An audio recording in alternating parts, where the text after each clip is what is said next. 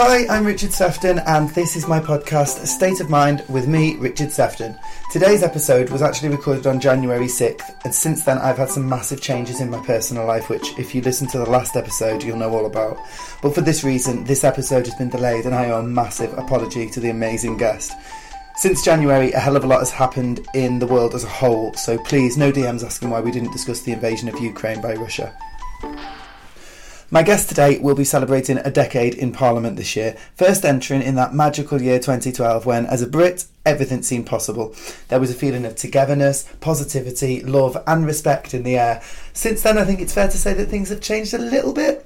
Labour MP under 3 different leaders and indeed 3 different PMs. He has been a part of some of the biggest political changes in this country, at least in my 40 years, if not forever, and not scared at all to stand up for what he believes in. Andy McDonald, welcome.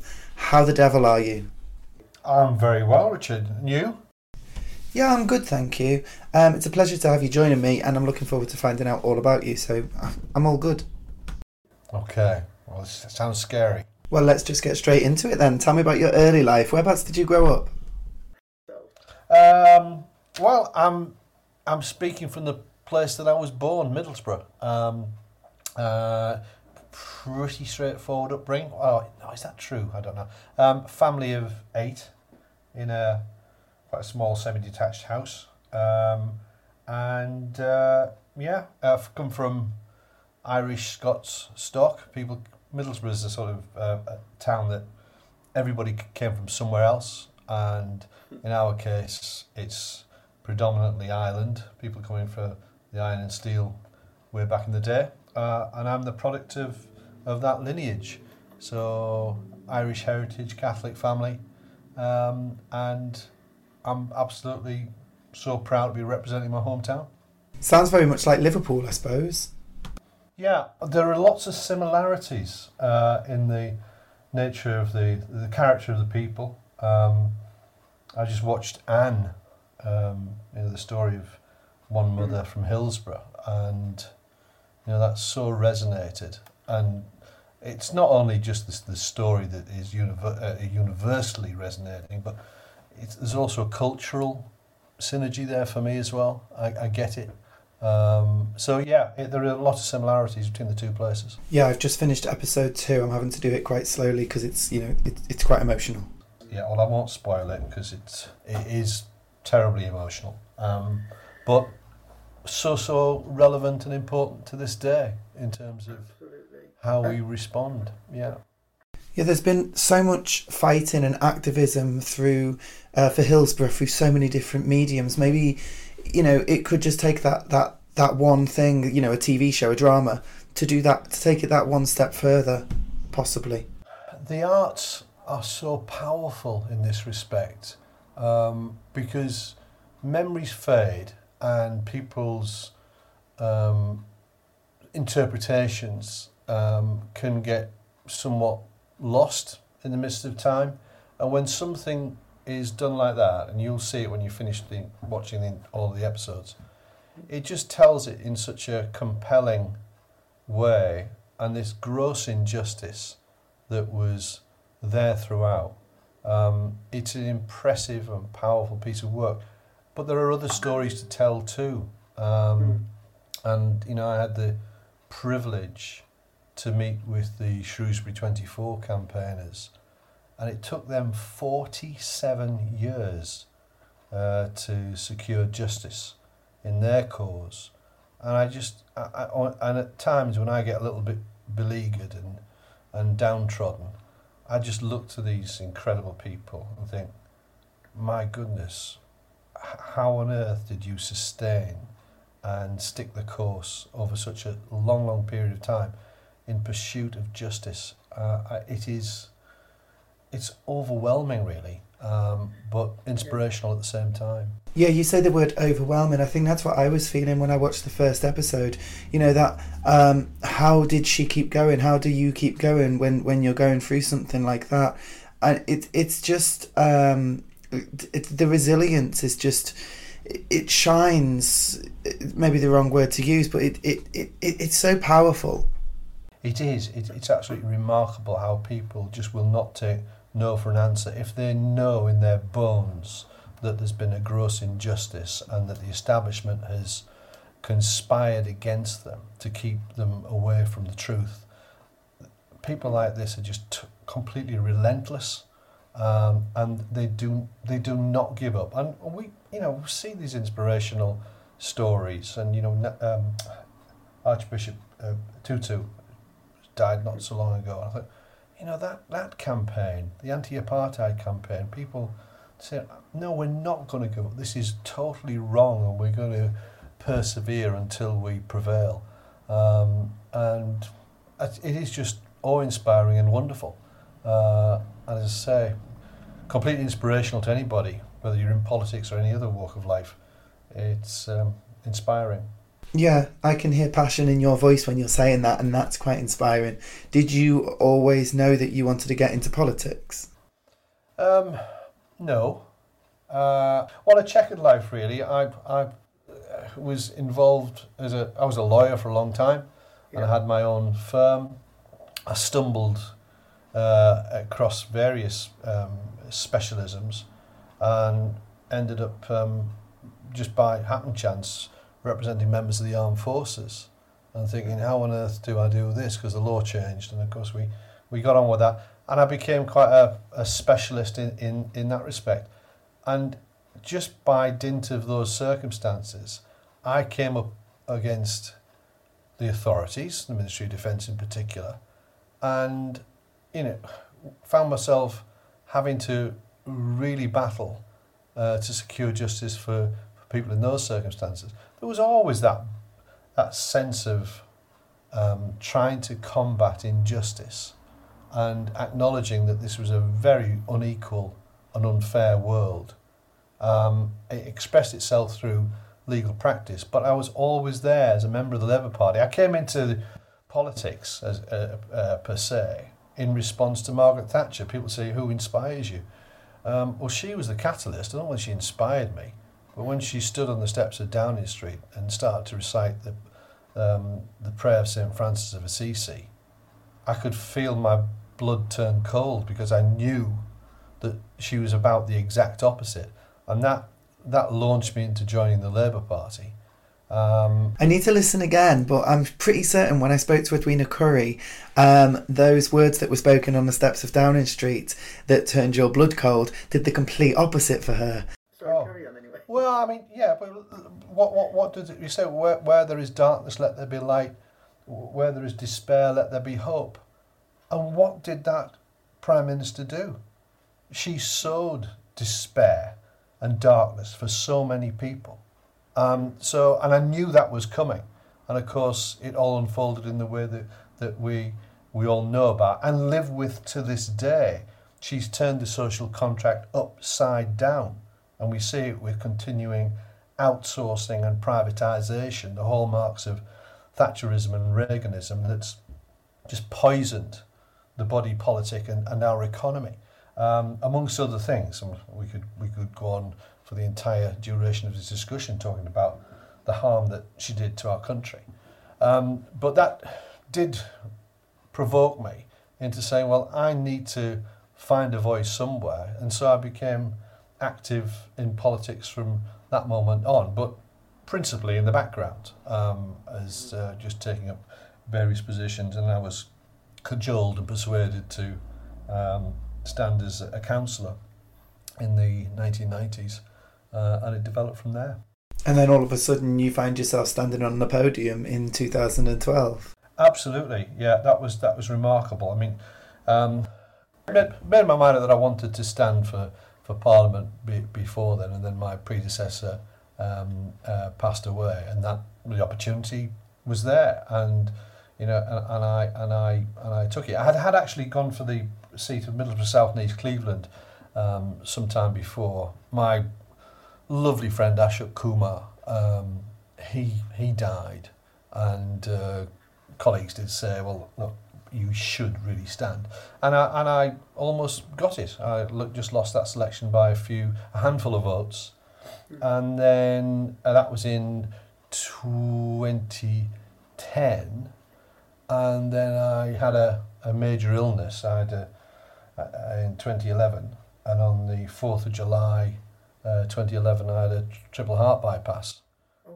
So that was that was a bit of a shock to the system. But I felt then that when I came out of that, I thought, I've got so much more to do. And I think I said that to my priest at the time. I said, I can't be succumbing to this. I've got to, there's things I need to do. And I do actually want to become a Member of Parliament for my hometown. And then the way, excuse me, events unfolded, that's exactly what happened the following year. Did you say that you said that to your priest? I did. So were you quite religious then? Well, yes, I make no buzz about that. My very good friend Tom O'Neill, he came to our parish and he had a triple heart bypass, and he was off, and so he came to see me in hospital, knowing sort of journey I was on, and he came to see me, and he was really lovely, and still is. He's a great friend, and I told him, I said, look, Tom, I've got things to do. I can't be lying here for too long. So, and then he brought me up, because then he gave me a blessing, and then I got on with it. But yeah, I stood the next year when the by-election came, and that was incredible. And I'm replumbed, rewired, and getting on with it. But my ambition was to be a decent constituency Member of Parliament. And of course, when I went into the House of Commons, notwithstanding that people like Tom Watson said, we don't need any more lawyers, we want people from much more worthy backgrounds than blooming lawyers. I said, we've got a vacancy on the Justice Select Committee, we need a lawyer, will you do it?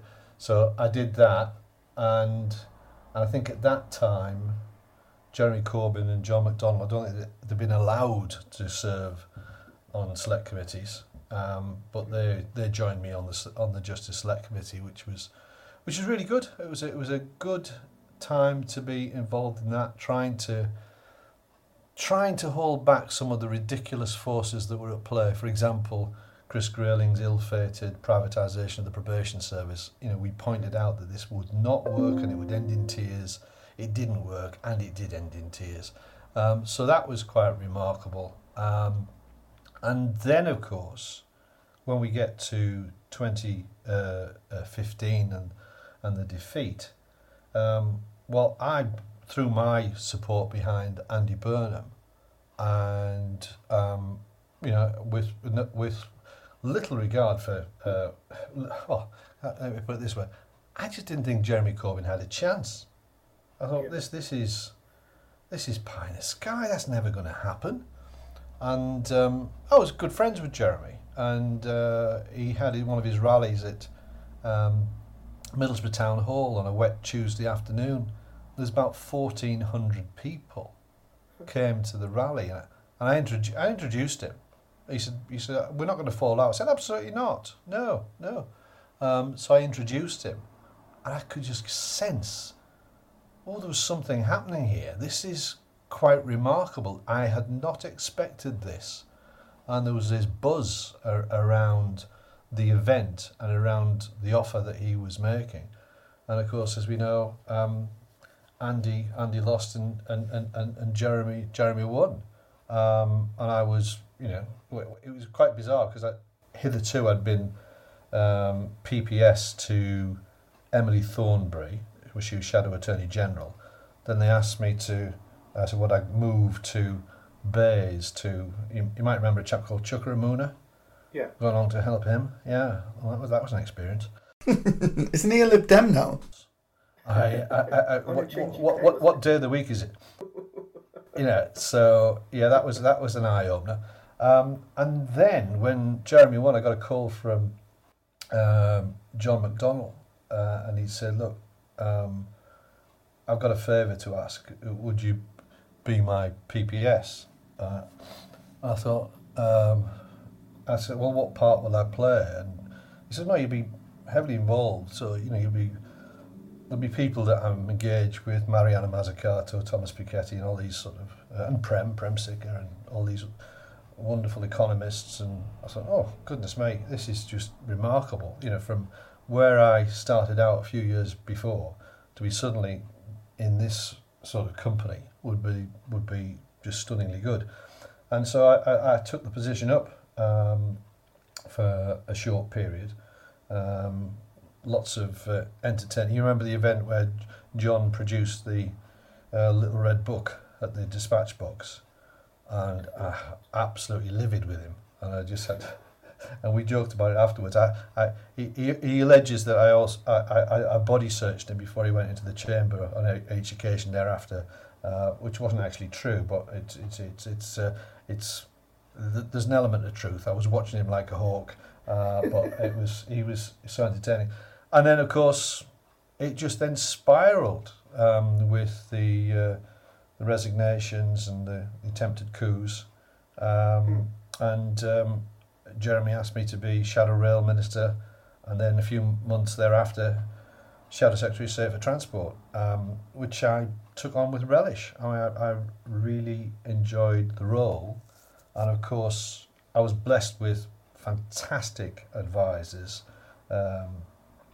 Dr. Ian Taylor of the Transport for Quality of Life I called him a guru, a transport guru, but working with him we were able to actually bring to life our intention to bring about an integrated railway in public ownership, and that white paper that we produced after 4 years of very hard work stands the test of time, and even senior people in the rail industry say that it isn't mad and it would work, and it certainly would work.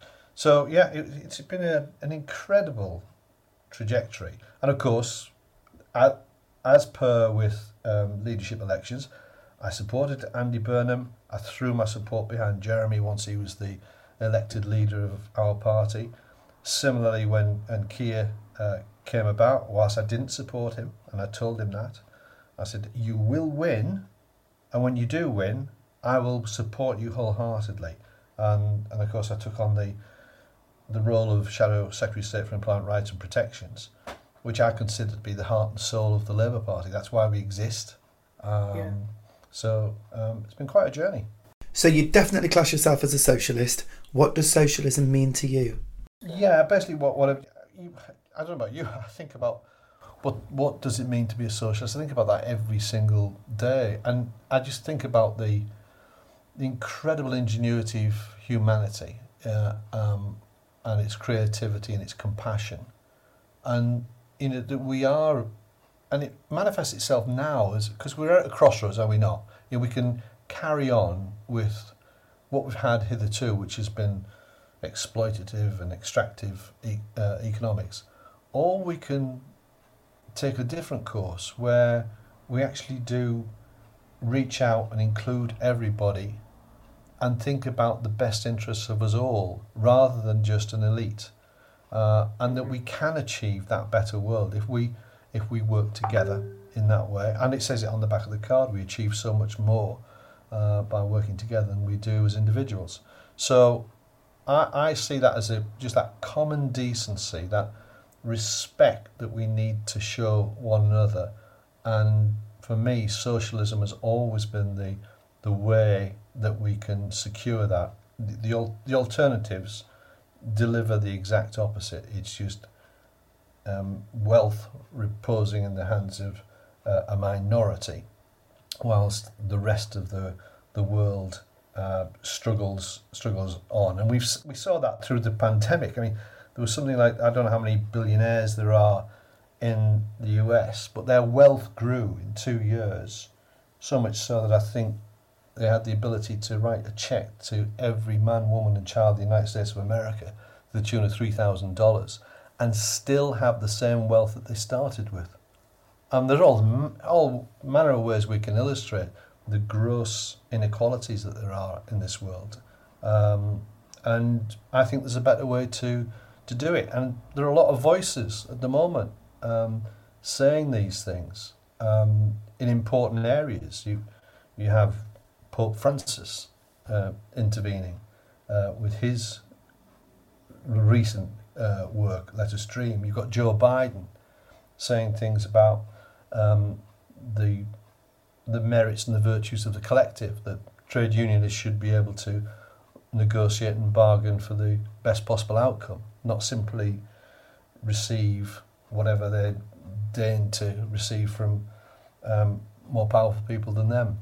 So I think we're at a very interesting juncture in our an important one as well in our world, and there are major choices to be made.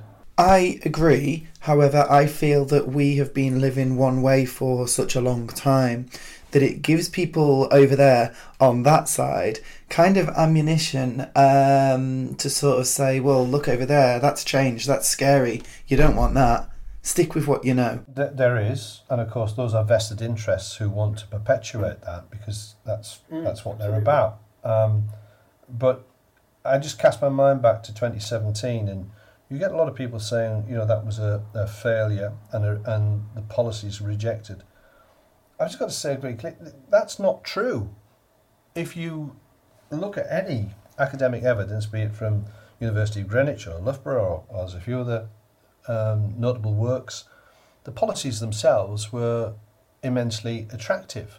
Might look, for example, at the National Care Service that was being promoted. The pandemic has just confirmed that was the right way to go. Other things that were mentioned in the manifesto, they were popular.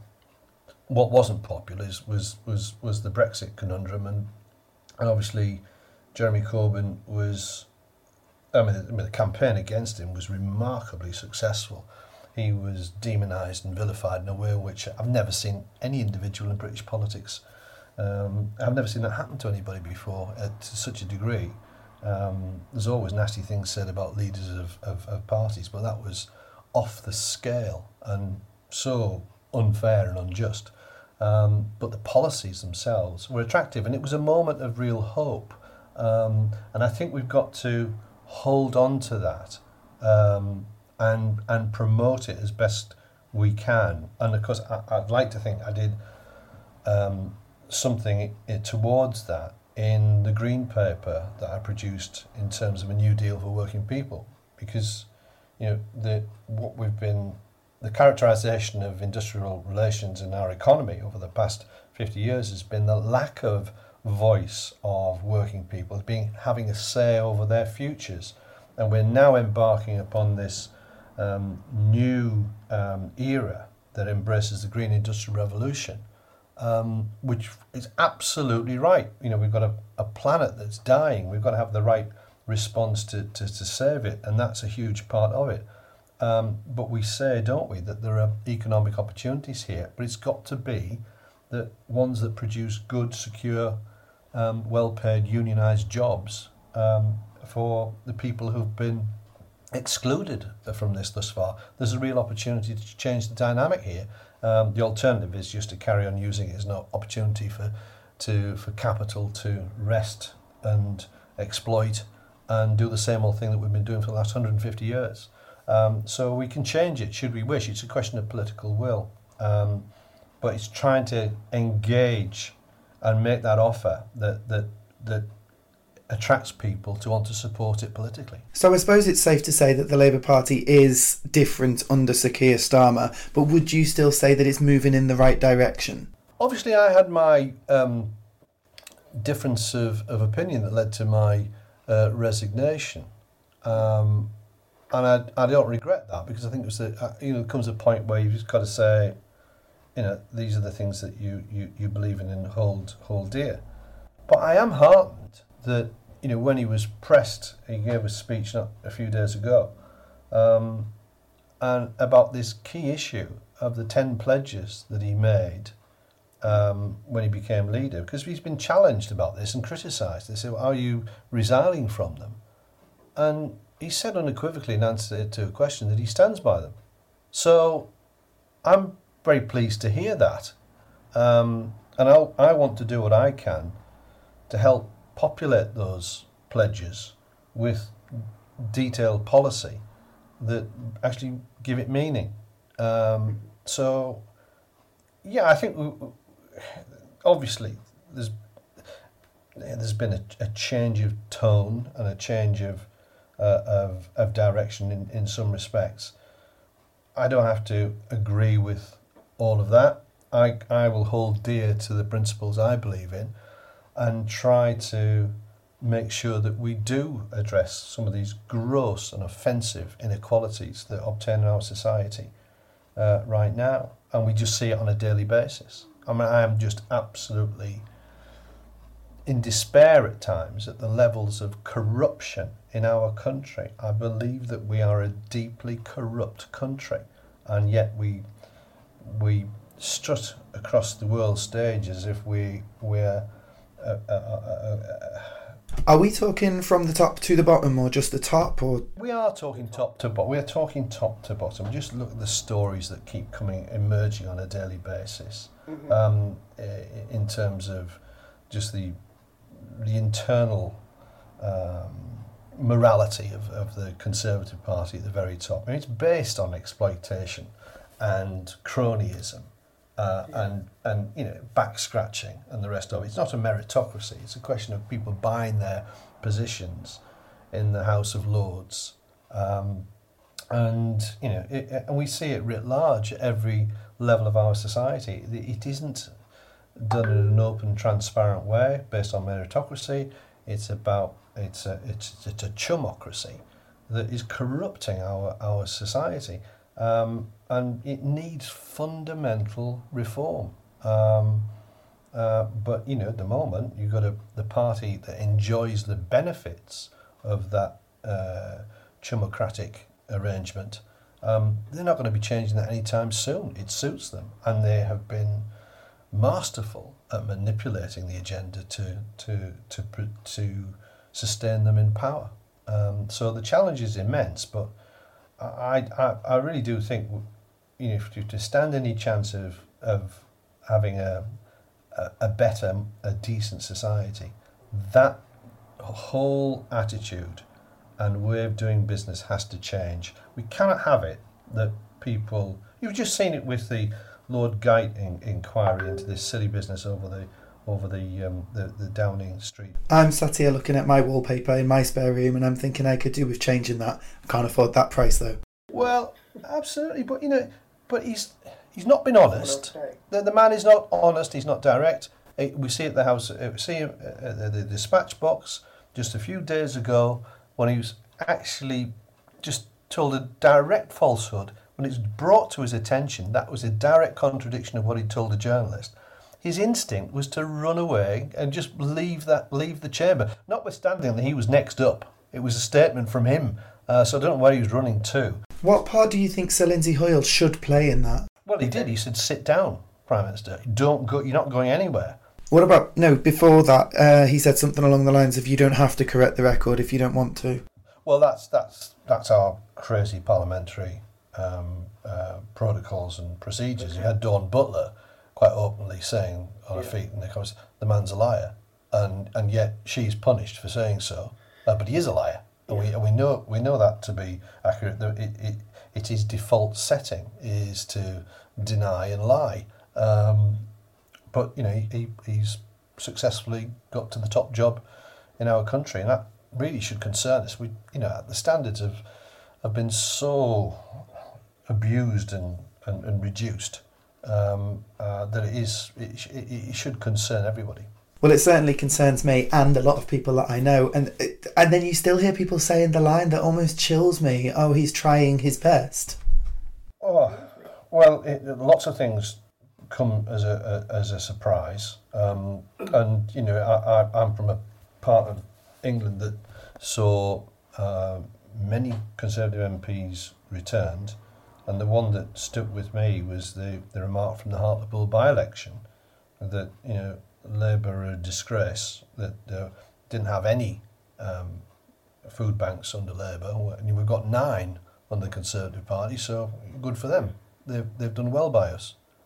And I thought, really? Has this become the acid test of how many food banks we have? I think the opposite is true. And I think most people would, but the fact that somebody would go to the polls and say, no, I'm really pleased that we've got so many food banks, I'm going to vote for the party that's made this happen. I thought it was a good reason to kick them out. I don't want any food banks, quite frankly. So yeah, it is chilling, and I am, whilst I try to remain optimistic, and that there is hope, and there is this opportunity. Which way is it going to turn? And you look across the pond at the United States, and hearing from Joe Biden having to still fight the fights of last year and the previous 4 years, because of the fear of that re-emerging, of Trump returning to the throne. That is absolutely and utterly terrifying. If people cannot see that the man is a complete basket case, and it would be a disaster for not only the United States but for the entire world. My fear is that if he becomes president again, we won't see another president until he's gone, until he's died. No, I think that's where the only thing that nobody lasts forever.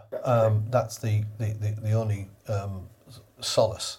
But what harm that man would do in another term is just terrifying. Absolutely and utterly terrifying, and nothing is off the table. But my goodness, that he would still gain such credence after 4 years of his disastrous presidency, and not only that, the way in which he left office, that should have been enough to say, oh my goodness, that should never happen. I don't know whether you've seen Don't Look Up, but it's... Yes, I did. I absolutely loved it. I thought Meryl Streep did a brilliant job of parodying Mr. Trump.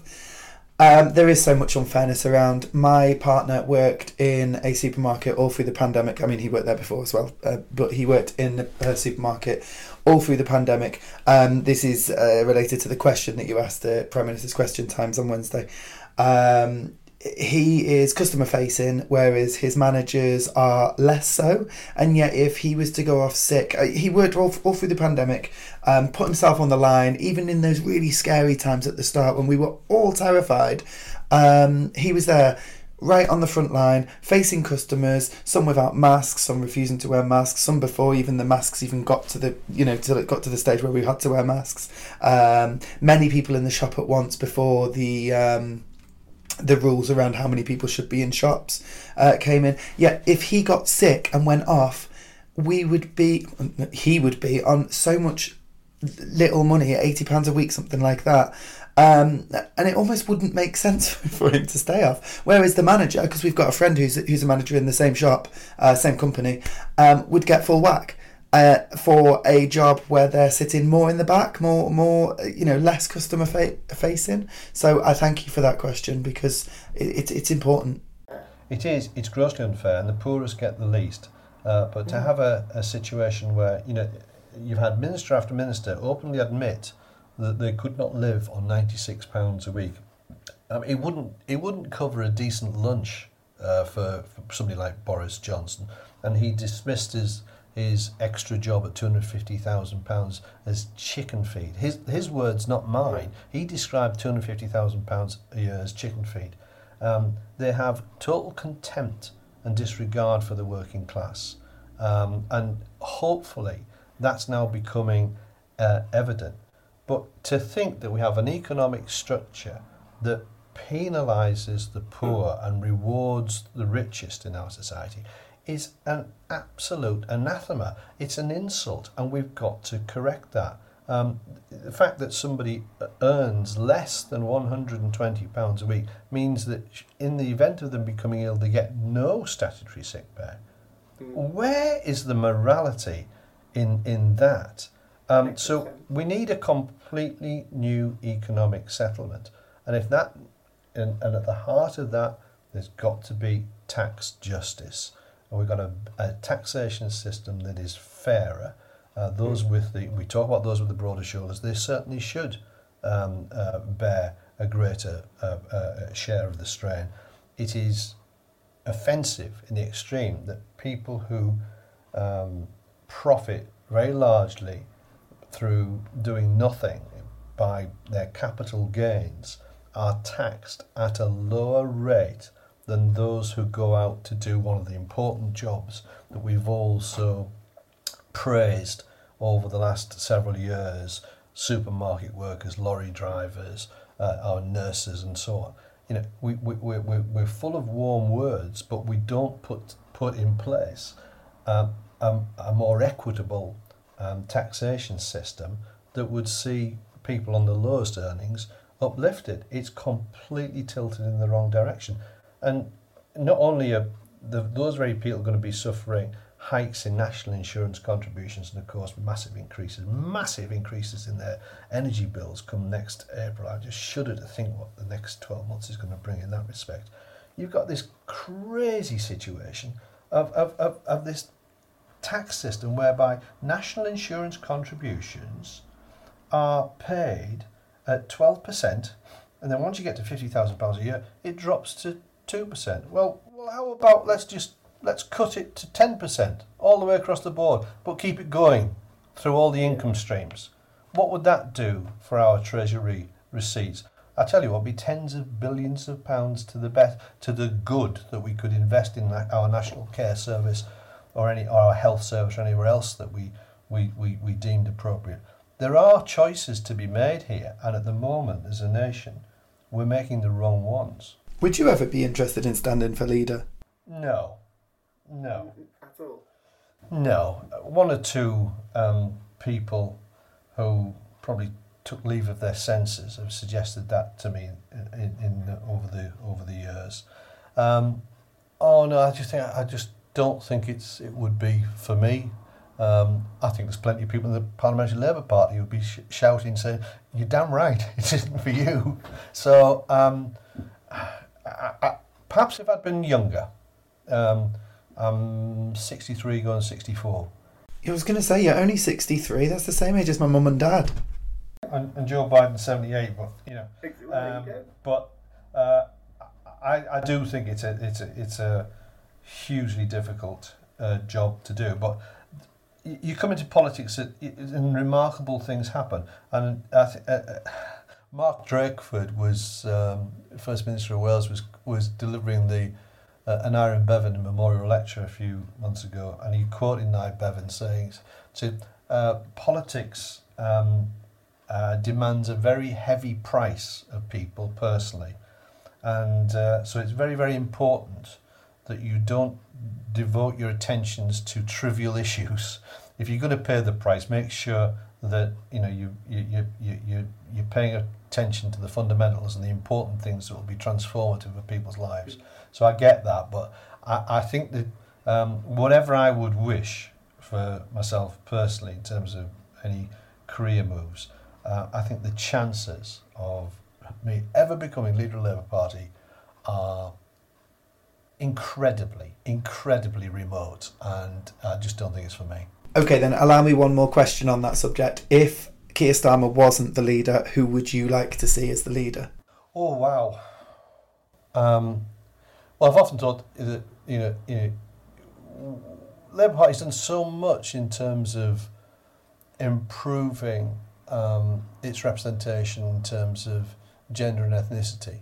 Yeah. But we've never had a woman full-time leader. We've had two interim leaders who were women. So, there's such talent amongst our benches that it could come from anywhere. So, and some of the 2019 intake, I think are just staggeringly good.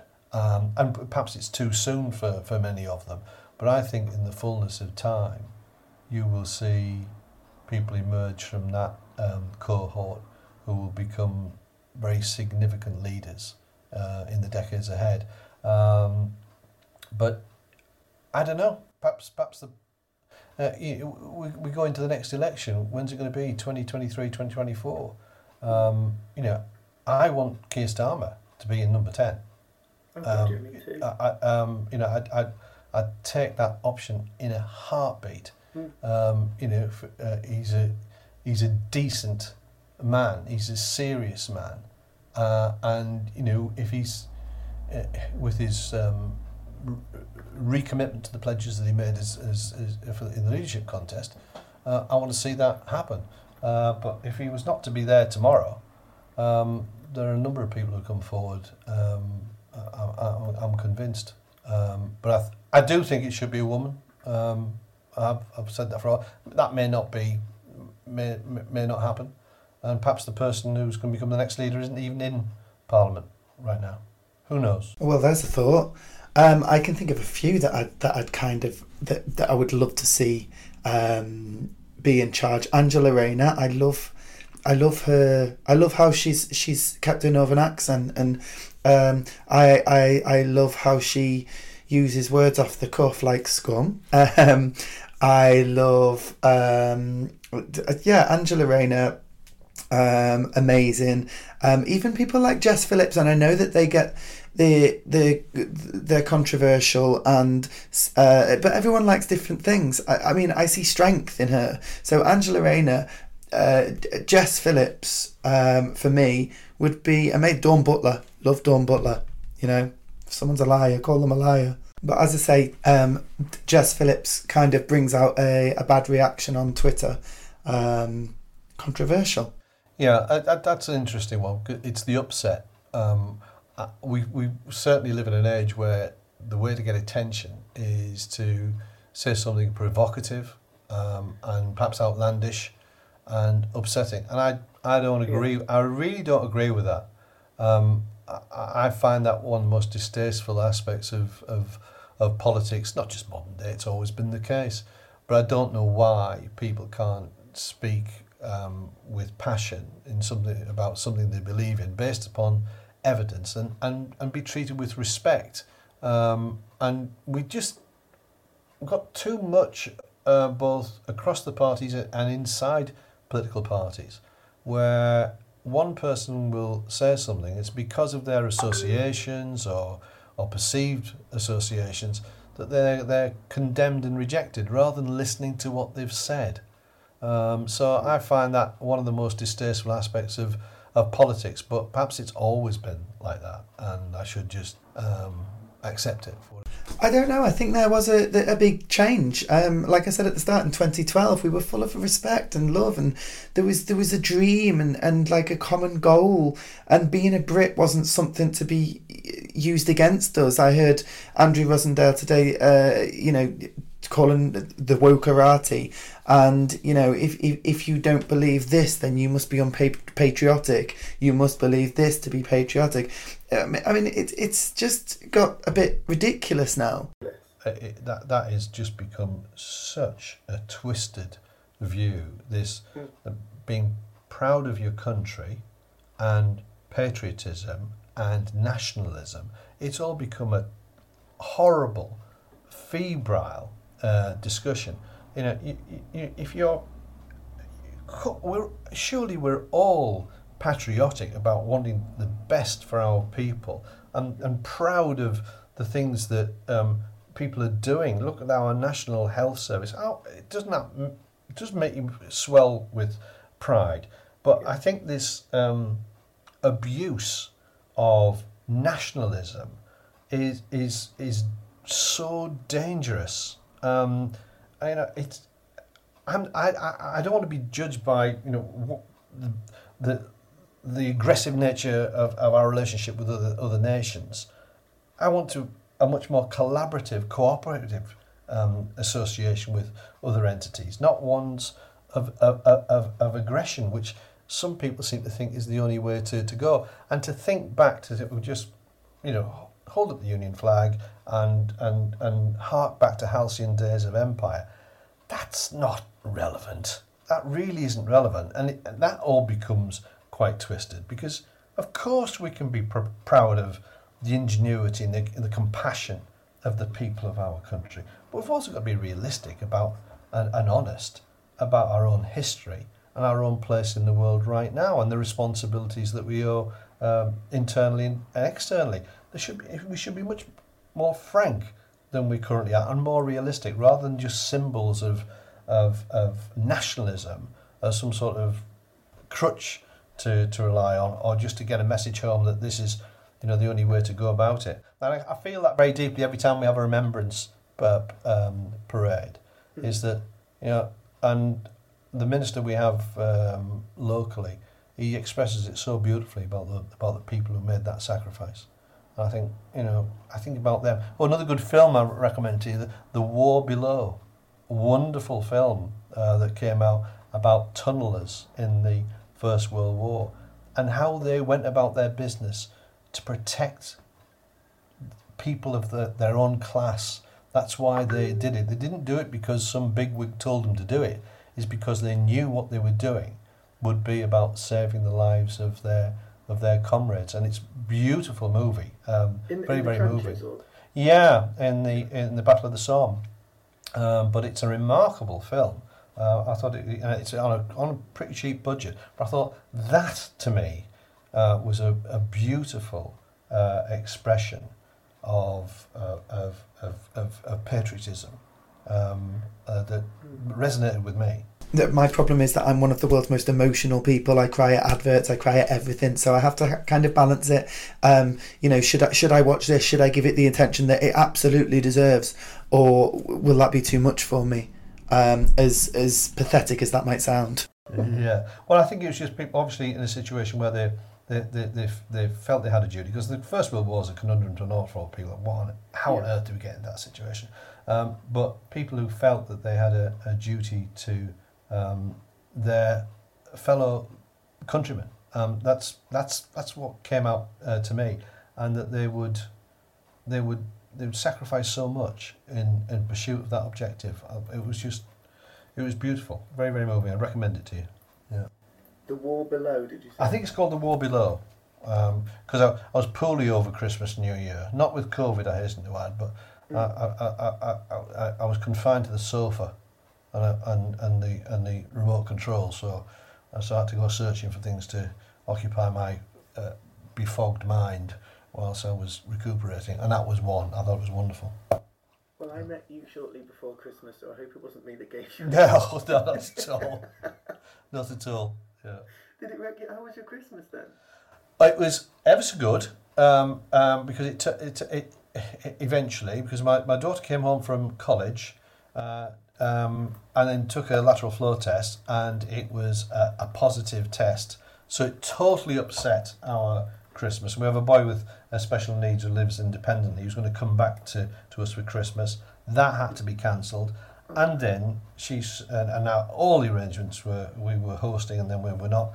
And then she had a PCR test, which then proved negative. So it was back to plan A.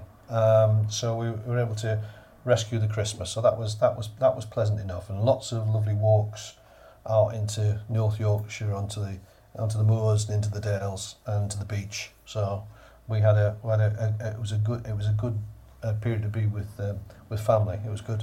See, I'm in North Wales, so I'm always out walking with the dogs. I appreciate it so much, the greenery, the hills, the lakes, the rivers around here. Do we not appreciate these things even more now? I don't know whether it's been through this pandemic.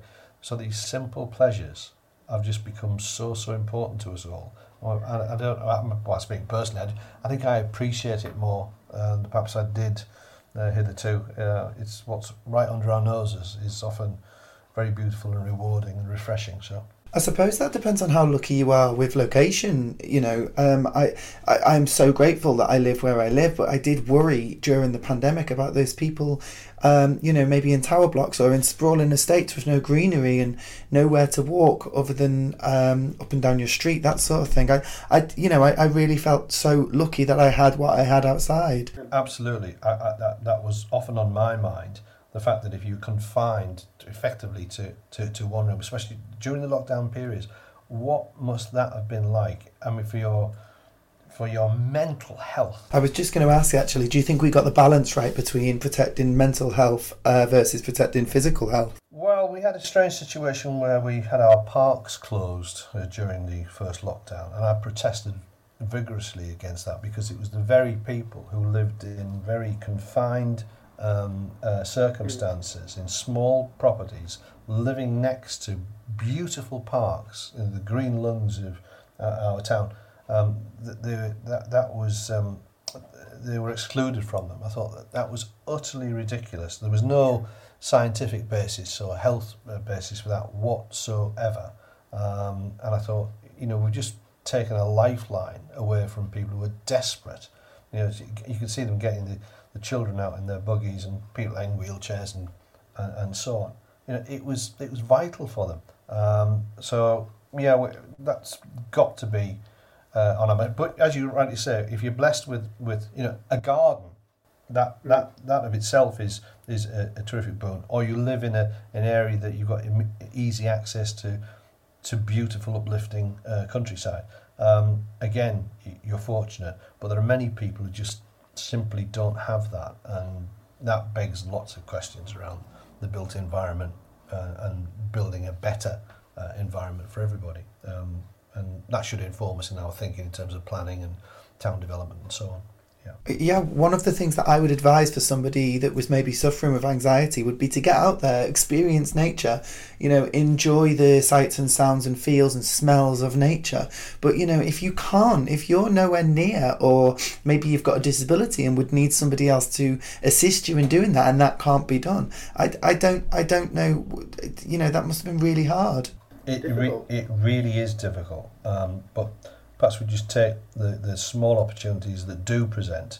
And you know, when I came into Parliament, I did take advantage of the mindfulness classes that were run for some time. You know, you're supposed to make time to do these things. You've always found that the clock went against you and you couldn't attend. But the little bit I did do, I thought, well, actually just appreciate what's right in front of your under your nose, and I think that's so important for those of us who can access these things. I shouldn't be shocked, but I am shocked and extremely pleased that they offer mindfulness classes in Parliament. I think that's brilliant. Yeah, Chris Rowan, MP from not far from where you are, as was, he lost his seat. He's a terrific chap, and he was the leading light in promoting these mindfulness classes. They're still going on, I think. I think they're being resurrected, but obviously COVID put paid to a great deal of that. But yeah, it was very, very useful just for a moment of calm contemplation. Is so necessary, not just for politicians, but for everybody. I'm going to write to my MP now and suggest that he takes this up. I won't mention his name on here, but you know who it is. You never know. No, but that's brilliant though, because mindfulness is amazing. It brings us into the present and helps us appreciate what we have got, appreciate the things around us. Another big thing with the lockdown was loneliness, and on the same vein, you know, finding the opposite where you can find it. And I took so much pleasure in just waving at the old lady down the road when we were doing the Thursday night clap for the carers and the key workers. In fact, that's why I started this podcast, to sort of, I don't know, give someone something to listen to, but also to encourage people to talk to others over the garden fence, across the street. Socially distanced, of course. Oh, well, that was a remarkable engagement I had a few years ago. I was at some event in Westminster. I can't even remember what the event was, but there was something else going on in the building, and I was fascinated by all the book signings and all this, a lot of activity. So there was a chap coming out of the other event.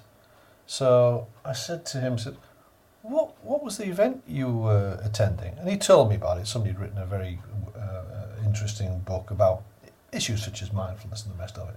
I said, well, what was the thing that you took away from that? What did you find to be the most inspiring or thoughtful thing? He said, well, the one thing was, a tip was for a successful and happy mental state was to engage in conversation with a stranger. I thought, oh, wow, we've just done that. That's what we've just done, just by saying hello to each other and just starting up the conversation. And within a few minutes, you find out a great deal about somebody else and where the kick-off points are, and you know the common interest and so on. But I thought it was quite fascinating just by asking him the event that he'd gone to, And he told me that was the purpose of it. And there it was, working in real time, talking to a stranger about talking to a stranger. I mean, I do think there's little things like that the government could maybe put out in adverts and stuff, little things that don't cost anything, and they would cost the government minimal, to put them out on adverts and stuff. Things like getting out in nature, connecting with other people, talking to the stranger, learning a new skill, things like that, taking note of your surroundings. Things that when you're sat there in front of a TV thinking, God, I'm bored, or I'm feeling a bit anxious, what can I do? Oh, well, there's an advert telling me that if I do that, it could improve that. So, things like that. And like I say, it wouldn't cost that much. Yeah, no, that's absolutely right. But you got to have people you respect. If they're going to say things like that to you, you've got to be well disposed to them, I think. That's the difficulty with being a politician telling you that, is because however well you're regarded, there'll be plenty of people thinking, I don't trust a word that bloke says. Well, yeah, especially if they're telling you not to go to parties, and then they're going to parties. Obviously, no names mentioned. Well, I find it quite remarkable. Margaret Ferrier, SNP Member of Parliament, formerly no longer a member of the SNP, but her court case is starting for her breach of COVID regulations. Yeah. I think, hang on a moment, does that apply universally, or is it just selectively? Because I thought we going a bit like this. I actually wrote to the Metropolitan Police about the breaches at Downing Street. I said, well, look, what are you doing about it? There's been a clear breach. I trust that you are investigating and prosecuting if necessary. And I got a response the other day which said that ridiculous thing that it's not their business to investigate things that happened some time ago. I know Dominic Raab said it, and that's mad, because every crime happened in the past. I think you went out to Teesside Magistrates, and my constituent said, well, no, I'm sorry, Your Worships, no, I don't have to answer to this. The police shouldn't have brought this case because it happened 12 months ago. I don't think so. But that's what they've said. So I've actually written back and said that is ludicrous. Review your decision.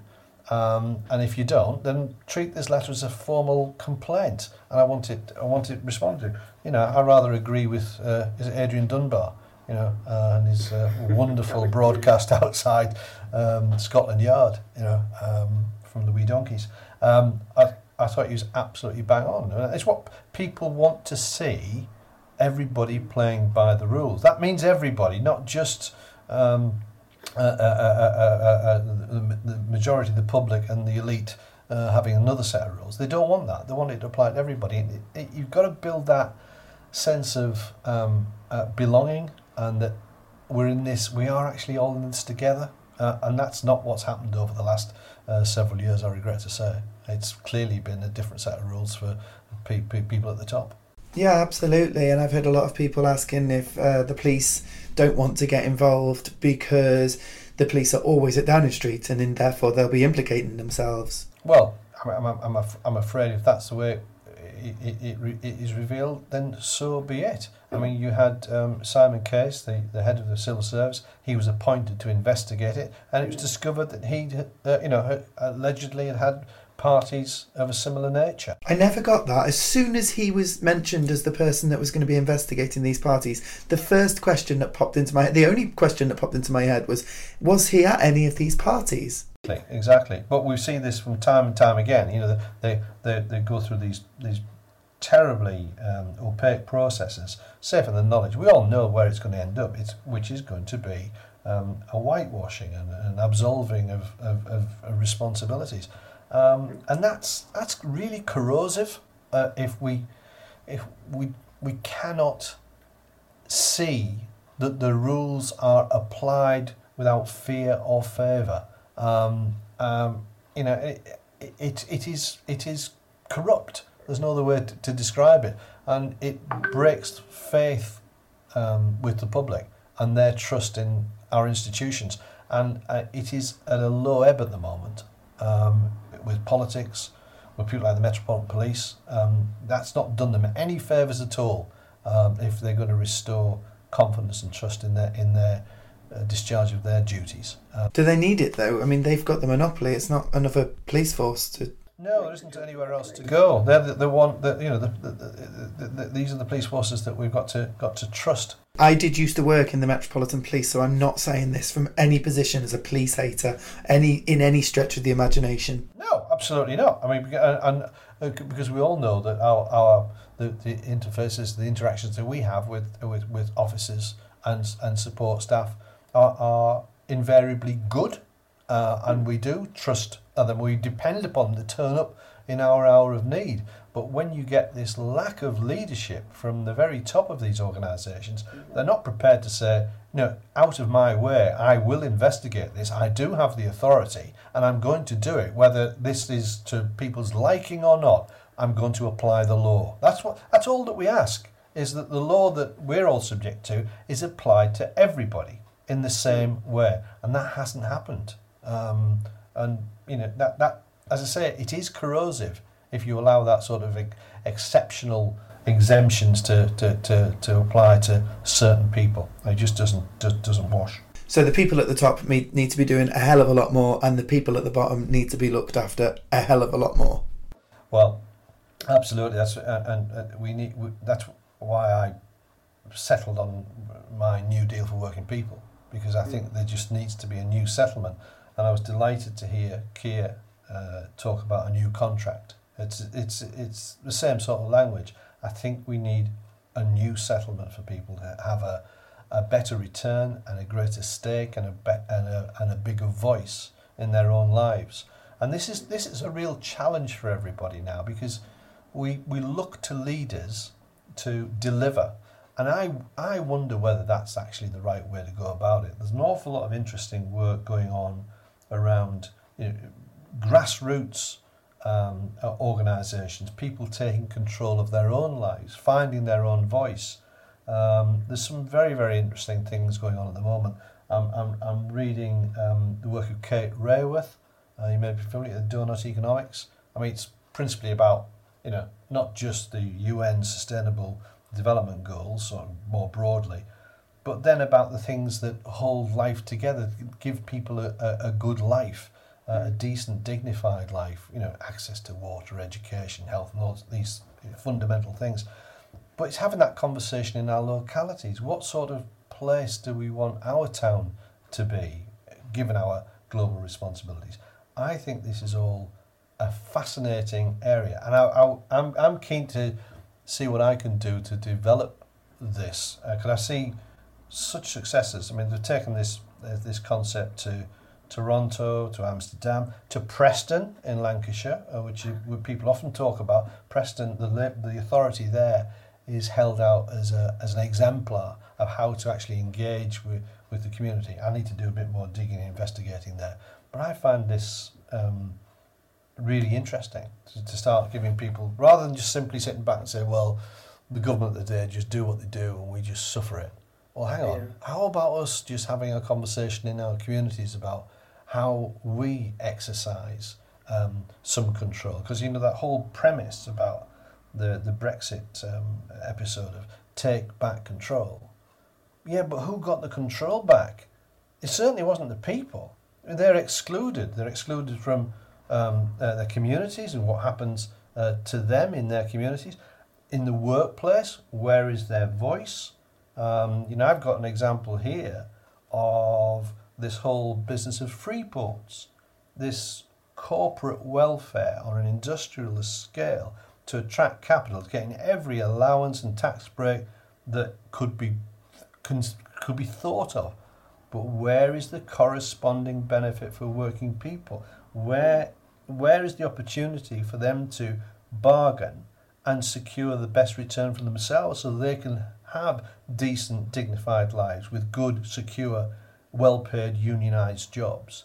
That's absent at the moment, and I think it's going to be interesting to see how that dynamic plays out. But it's critical to getting that better life that we all want to see for the majority of us want to see for ourselves and our communities. The vested interests want to keep the status quo because it serves them extremely well. And I think we should challenge it. Absolutely, well said. Well, let's end on a high. What are your hopes for 2022? Oh, the back end of COVID I'm hoping to see improvements there, and if not, then a better way of dealing with it. I would hope. Oh, this is really tough. I hope for greater honesty and integrity in our public life. I think it's a real challenge to us right now, and I hope that some of the things that we've had to endure over the last several years, at home and abroad, I hope that those will change for the better. I think we need inspiration and leadership, as well as freedoms for us to determine our own futures. At the moment, I don't see that. So I want to see that. I want to see that change occur, and that is how we lever that is a difficult one. But I hope for better times ahead. I think that's why everybody, well, certainly as politicians, I think everybody comes in and hope that things will actually get better. In echoes of the famous song. Ooh, 1997. well, it's the song I was talking about. Well, thanks so much for joining me today. I did say before we pressed record that I wish that my MP was more like you, and now I just wish that you were my MP. Thank you so much for letting me learn more about you, and yeah, thank you for joining me. It's been a pleasure. Thanks, Richard. All the very best to you as well. Have a great 2022. Yeah, you too. Take care and speak soon, hopefully. So all that's left for me to do now is to wish you all a nice 2022, basically. Same as I've just said to Andy. Enjoy the year. Hopefully good things will come. Hopefully things will get better. Go and experience nature. Go and talk to a stranger. Feel the benefit of it. And if you would like to get in touch, then I'm on Twitter at RichardSefton3. Find me on there. Come say hello. Always like to connect. And other than having a good year, have a good week, have a good day. Take care. Bye.